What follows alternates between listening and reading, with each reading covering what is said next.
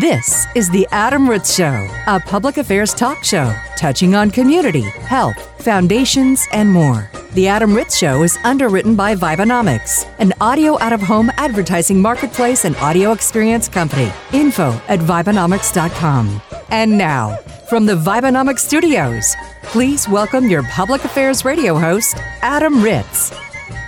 And away we go with the Adam Ritz Show. I'm your host, Adam Ritz. Jay Baker is joining me on the phone. Hi, Jay. How are you? I am doing great, Adam. Looking forward to a big holiday season. It's right around the corner. Holiday weekend, a 3-day weekend. I was talking about this on one of my other shows. It could be a 4-day weekend, depending on how lazy you were on Friday. But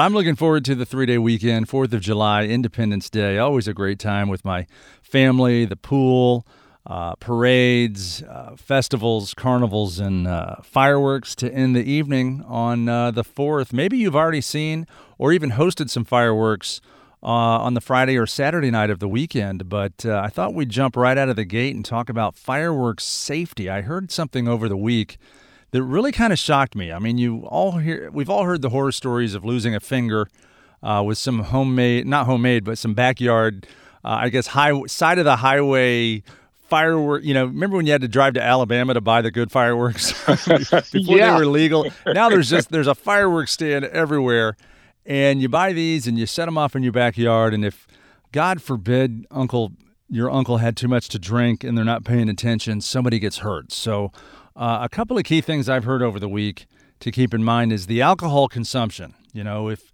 you've got some family fireworks going on tonight, maybe make sure the person in charge isn't the one that's been drinking beer all day. Sobriety doesn't just help you when you're driving. It helps you when you're lighting explosives. So keep your family members or friends that have had too much to drink away from the flame. That's the first thing I heard this week that makes a lot of sense to me. And then the one that sort of surprised me is that the firework that causes the most injuries, coast to coast, is the sparkler.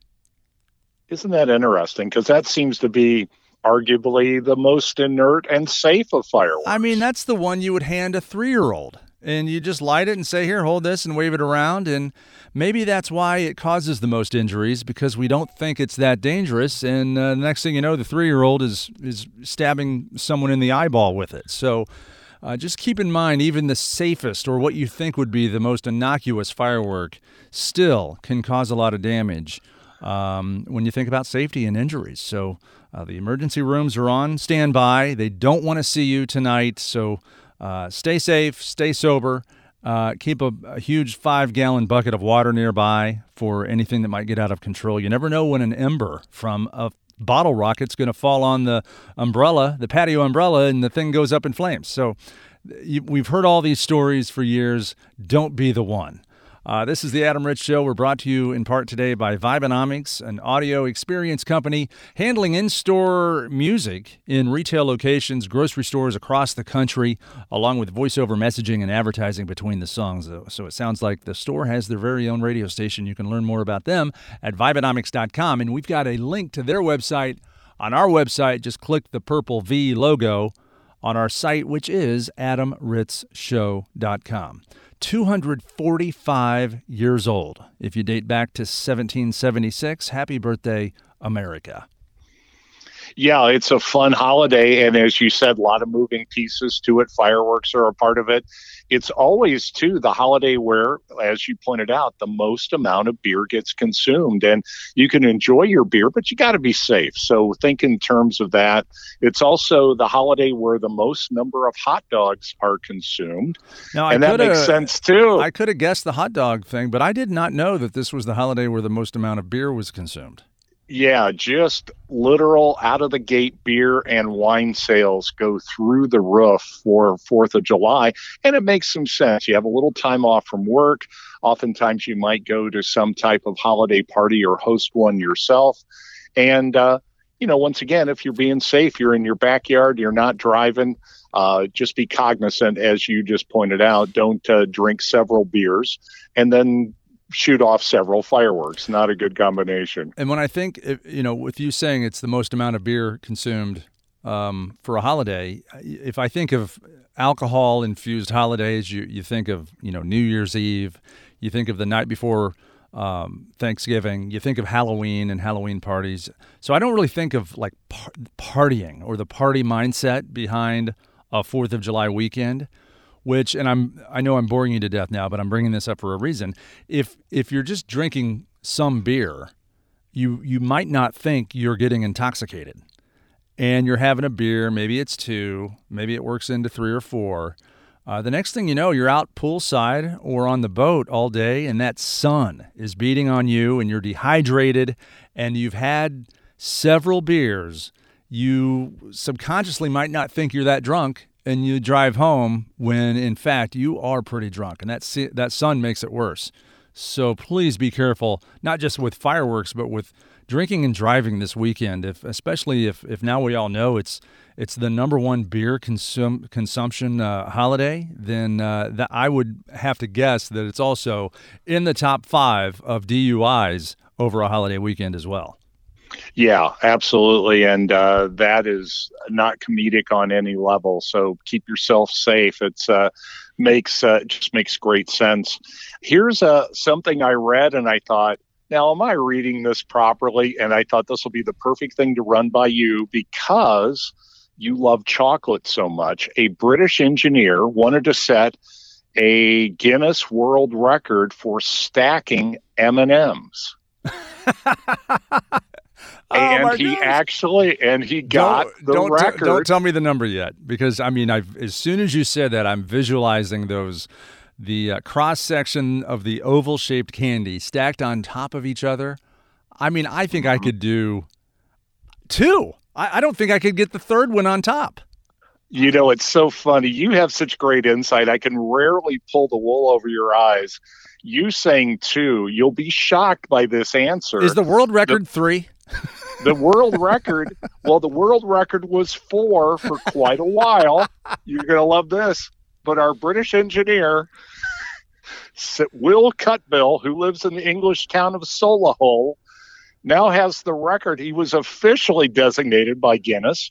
He stacked 5 M&Ms. I will be darned. 5. That's 5. And this happened just recently, so yeah. I wonder if he had to go to the equator or the North Pole to do it, if the magnetic pull of the planet or the rotation of the Earth had anything to do with it. I can't see getting, really the second one would even be an issue for me, but 2 tops for me. Especially by the time I touch the third one, I'm going to eat the first 2. Well, it's funny you said that. He ate an awful lot of M&Ms while doing this. Oh, my gosh, that's great. But I thought that was great. The last record of 4 stacked M&Ms was held by a gentleman who lived in Italy. His name was Silvio Saba. Silvio Saba. Hey, 4. And that was all the further he got. That's a sad day for Silvio. 5 is the new record. Yeah. So yes, if you have wasted a little time and you have a bag of M&Ms, see if you can't break that 5. You will be certified by Guinness. I'll give it a shot. I'll get the giant bag, and everyone that falls, I'll eat. Researchers at Columbia University says that they have proven that stress causes gray hair, and that sounds like a duh. But the thing that they stumbled onto is gray hair may be reversible, doing the opposite of stress, which would be to develop some way of de-stressing or centering your mind. Go to the beach, go relax, and your hair will turn brown. The more stressed out you are, the more gray. Couple of caveats, though. You think, well, that sounds simple enough because I don't like these gray hairs. I'll just go relax and watch Netflix. But it has to do with thresholding. As you get to a certain age, your hair is going to go gray no matter what you do. And what the researchers found is that the stress sort of gets you closer to that threshold. My dad, his hair started going gray when he was in his early 30s. So it really wasn't an aging thing. It was just a gene in the family. Oh, wait, you're saying that it was not an aging or a stress thing? It was a gene? Maybe you just stressed your dad out is what I'm hearing. Well, he raised 4 boys, so the poor guy might have been pretty stressed. Yeah, you got Steve Martin. I think his hair was completely white, by the time he was age 25. Has looked the same the last 45 years. Yeah, now a couple of people in my life claim, oh no, Jay, they would love to have your gray hair. But I was a little disappointed. My hair was pretty gray by the time I was in my mid-40s. Stress, baby. Stressed out. A lot out. of stress, baby. Not enough M&M stacking. That'll relax you. I should have done more of that. I found this one very interesting. The IRS has some new warnings out. And, the IRS is very down to earth with these warnings, and they make sense. We've talked about before on this show, you might catch a news item one night, you and the family sit down and they'll say local officials warn you of some new scams, and they don't give you enough specifics to really act on them. But these IRS warnings, I thought, were really good. And I think if you are listening to this right now, you could benefit greatly.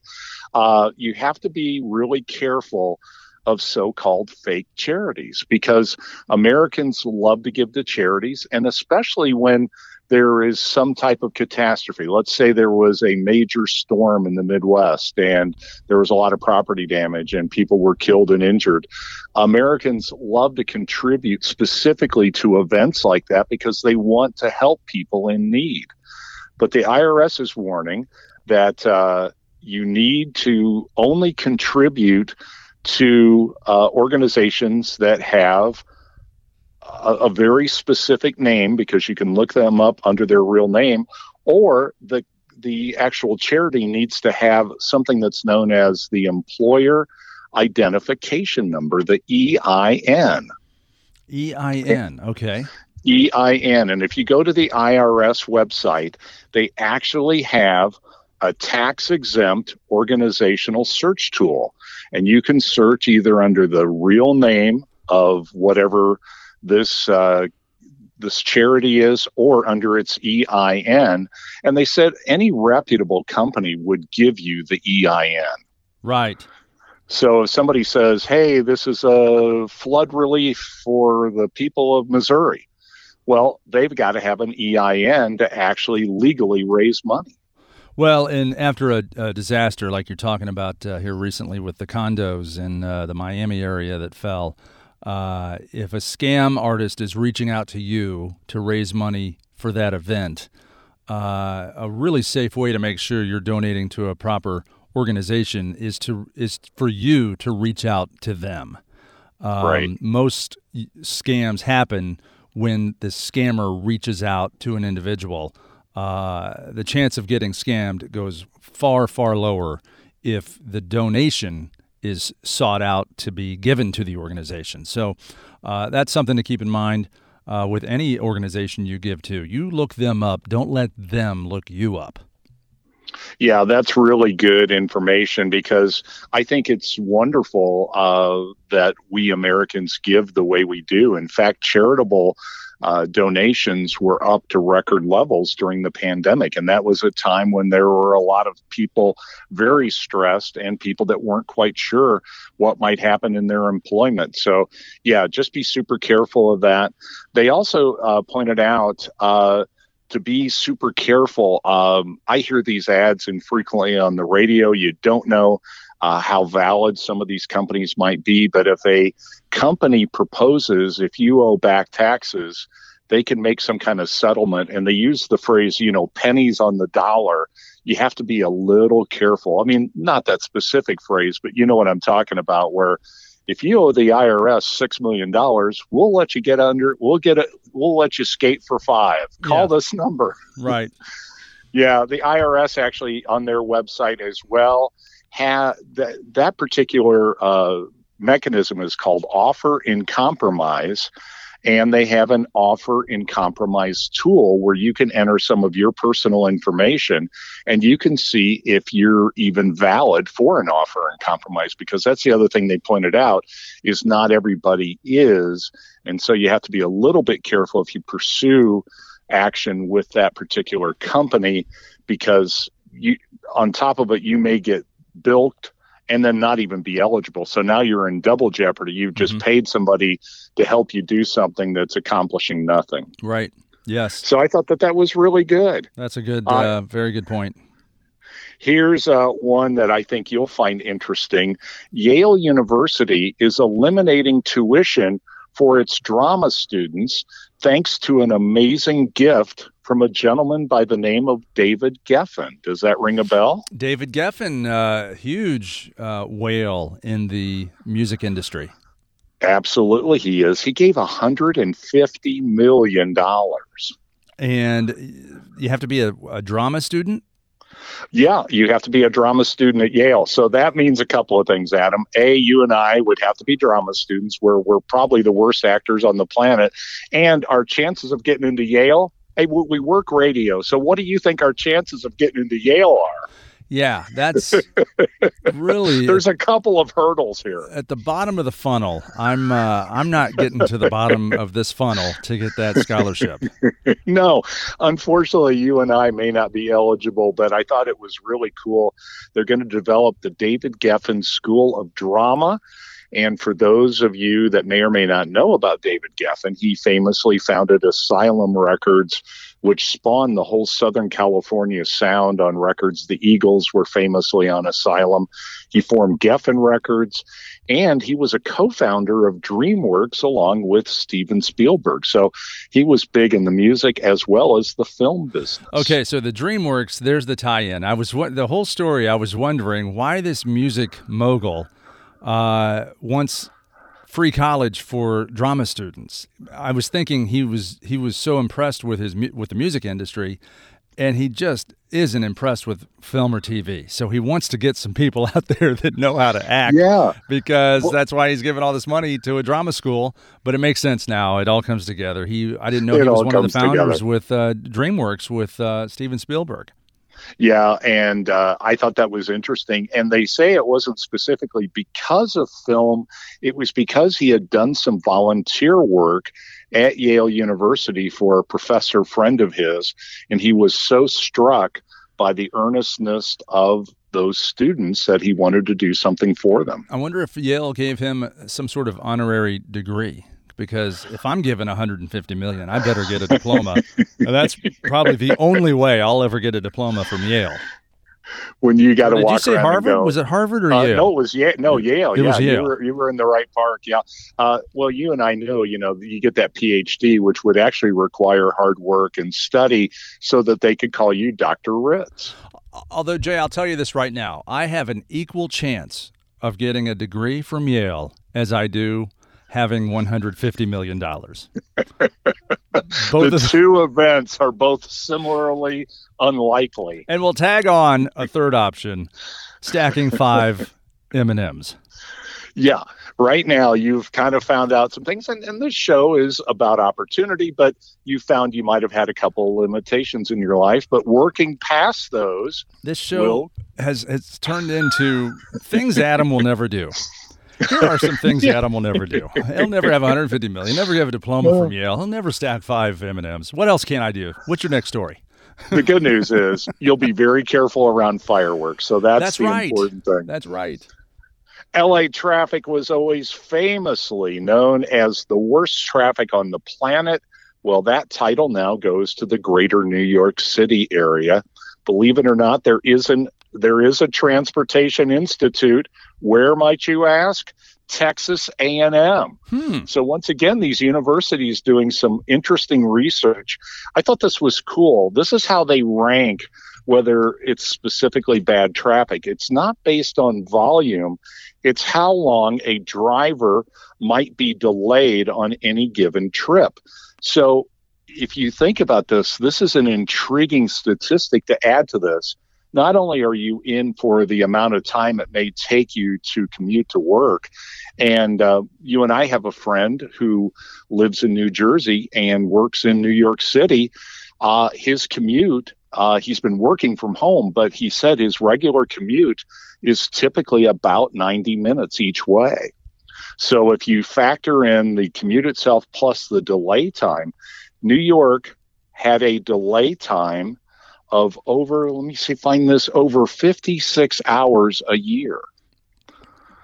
So that means there's an additional 56 hours over a week's worth of work where you're motionless in traffic. You are literally held up. If you made me guess, I would have guessed more hours. 56 hours, Yeah. I mean, does sound like a lot, but I just think if you think about that kind of gridlock traffic that you've been in, whether it was Manhattan or Los Angeles, I mean, it could take you 3 hours to drive 5 miles. Well, as you well know, if you do live in an area that has heavy traffic, you learn there are just certain times you don't attempt certain kinds of car trips. I've heard of associates in LA going, "Hey, I don't get on the 110 after 3 in the afternoon," or things of that nature. Right. Right now, officially, New York is the worst traffic holder, Boston, and then Houston. But they said to LA, "Don't worry. Now with the pandemic easing, more people will be going into the office, and you might reclaim your crown of worst traffic." So don't you worry. How much do you have a top 10 list there, or how many do you have? No, they just had this: New York City, Boston, Houston, then the two main traffic areas of California, which are San Francisco and Los Angeles, and then the list didn't go on any further. But, there are some famous places that you wouldn't think are bad. I think Chicago can be very challenging. You sent a daughter to college up there. I've spent a lot of time in Chicago, and that traffic is not fun, especially during the afternoon rush hour. And I would use the word interestingly because Chicago has its own driving style. I've always said you need to be prepared to be aggressive. And I know we have a show where we're promoting safety and well-being, but in Chicago, some of that flies out the window. The aggressive driving style is over the top. In fact, about a month ago, I was there, and I watched a guy in a Hummer park his car in the high-speed lane. He just parked it and got out of it so he could go to the car behind him and start yelling. Oh my God. And I'm like, in this day and age, no. I moved my rearview mirrors so we wouldn't make eye contact, and I moved on. Yeah, my comfort level would drop to 0 if I saw that interaction. There is a book-based theme park that encourages reading. It's heading into the greater Nashville, Tennessee area. It's from Storyland Studios, who has worked in the past with Universal, Disney, Marvel, and Legoland. And the reason why they think this is going to be a great idea is a number of people are looking at the middle of America as a great place to retire and live. Okay, did I hear this right? It's a book-themed theme park? Yes, a book-based theme park, and it's from a real highbrow company. So you and I, if we were thinking of this 10 years ago, we would have been laughed at. But somebody's coming up with this and investing quite a bit of money. Is there a Stephen King section where the rides scary. Really scare you? Or do you just stand in line for an hour and at the end of the line you have to read a book? See, you do raise a good point. They're going to have to really work hard at what we call engagement. Yeah, I need more information here's your book. on exactly what kind of book theme is going on here. Adam, here's your book, and here's a bench, and the lighting is really good over there. I'd go to the Kurt Vonnegut land, though. That'd be a lot of fun if they turned some of his books into theme park rides. For sure. Well, maybe not. Some of those books were pretty freaky. They were. The world's oldest human being has been identified. His name is Emilio Flores Marquez. He was officially certified by Guinness. He is 112 years, 326 days old and counting. And he's the current oldest living person today. Current oldest living person. He is a citizen of Puerto Rico. He was born on August 8th, 1908. Now, I am not super big on numerology, but sometimes when people point out certain numerology things to me, I'm going, that's a little interesting. He was born on the 8th day of the 8th month of the 8th year of the 1900s. That's his secret to longevity. That's apparently so. Yes, if you were born on August 8th, 1908, and you're listening to our show, you should call Guinness immediately, if not sooner. That's right. He does. Did I imagine this, or did you hear this? Maybe I dreamt this a month ago, but did you hear recently that science is talking about how maybe just 50 years from now, the life expectancy could be 150 years? Did you hear that story? Yeah, I haven't heard a specific time frame, but I have heard that they think that the phrase I heard was routine length of lifestyle or life. What am I trying to say here? Lifetime. Yeah, life expectancy could easily be 150 years. That changes how I'm planning my wealth in my retirement. I mean, if I live past 90, I'm going to run out of money.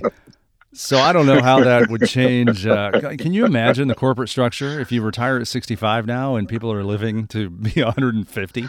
Can you imagine? Well, and you'd have to say, there's Ralph here in the office. He's 120, but he's very young. He's a young 120. He's a young 120. He really loves contemporary music. Doesn't look a day over 115. No, he's taking good care of himself. So, yeah, very interesting. Now, Emilio, when asked, he said, what is the secret to long life? And Adam, when you hear this, you're going to say, sounds simple, but it's good advice. Avoid hate and anger and surround yourself with love. Aw, that is great advice. Is his hair gray? Is he stressed out? His hair is gray, but that's due to the threshold effect. With his mantra and his love that he's experienced, his gray hair, maybe around age 90, turned back into brown hair.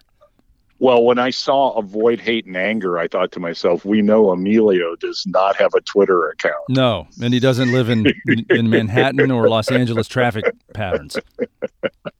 No, absolutely not. But I always find that so very interesting about sometimes you have very simple mantras and it turns into something that, hey, the guy's lived over 112 years, so maybe he's on to something. Well, let's wrap up the, holiday edition, 4th of July extravaganza that was this episode of The Adam Ritz Show. Got about 2 minutes left here. With one of your favorite 4th of July memories. Do you have anything that comes to mind? I'll start and I'll talk about my family just watching fireworks. I mean, every year from when I was a little kid, we'd jump in the car and drive somewhere and just park. We'd have our own snacks and we'd watch fireworks. And now as an older gentleman myself, we still do that with my kids who are now grown up too. So the firework viewing has just been a big part of our lives. Anything jump into your mind as far as your favorite 4th of July traditions? Yeah, same here for me. My dad, we grew up in central Indiana. It's flat as a pancake. And whenever there would be a big fireworks display, it'd be like, you can kind of barely see it over this one tree if you squint and stand on your, tiptoes. He finally figured out that there was a park here in Indianapolis that if you went there and you got there early and you scouted out a spot, it was a perfect view of the fireworks. And that was my dad's big surprise to us kids was when he got that all figured out, he goes, come on, we're going on a little trip. And we all pile in the car and we're sitting on the hill. And I just remember what a great night that was, because that was probably the first time I'd really got a chance to see the fireworks show clearly. The Baker secret fireworks spot. The secret spot. Well, there was a few other people when we got there because he wasn't the only one that figured it out. But he was in sales and he was driving through this park and he realized, hey, wait a minute, that hill looks right at the building they shoot the fireworks off. So it was pure brilliance on his behalf. That is great. All right. Well, stay safe this weekend. with fireworks, backyard fireworks, with alcohol consumption. Be safe. Stay hydrated. Don't forget the hot sun. As you carry on through the day, you're going to need some hydration to get through to the evening. Thank you again for listening to The Adam Ritz Show. We are on Twitter @AdamRitz, and on Facebook, it's /Adam Ritz Show. The Adam Ritz Show is recorded live in studio at the Vibenomics Worldwide Headquarters. Learn more about the Vibenomics Audio Out-of-Home Marketplace at Vibenomics.com. For information on this broadcast, including past on-demand episodes, interview submissions, and syndication contacts, visit AdamRitzShow.com.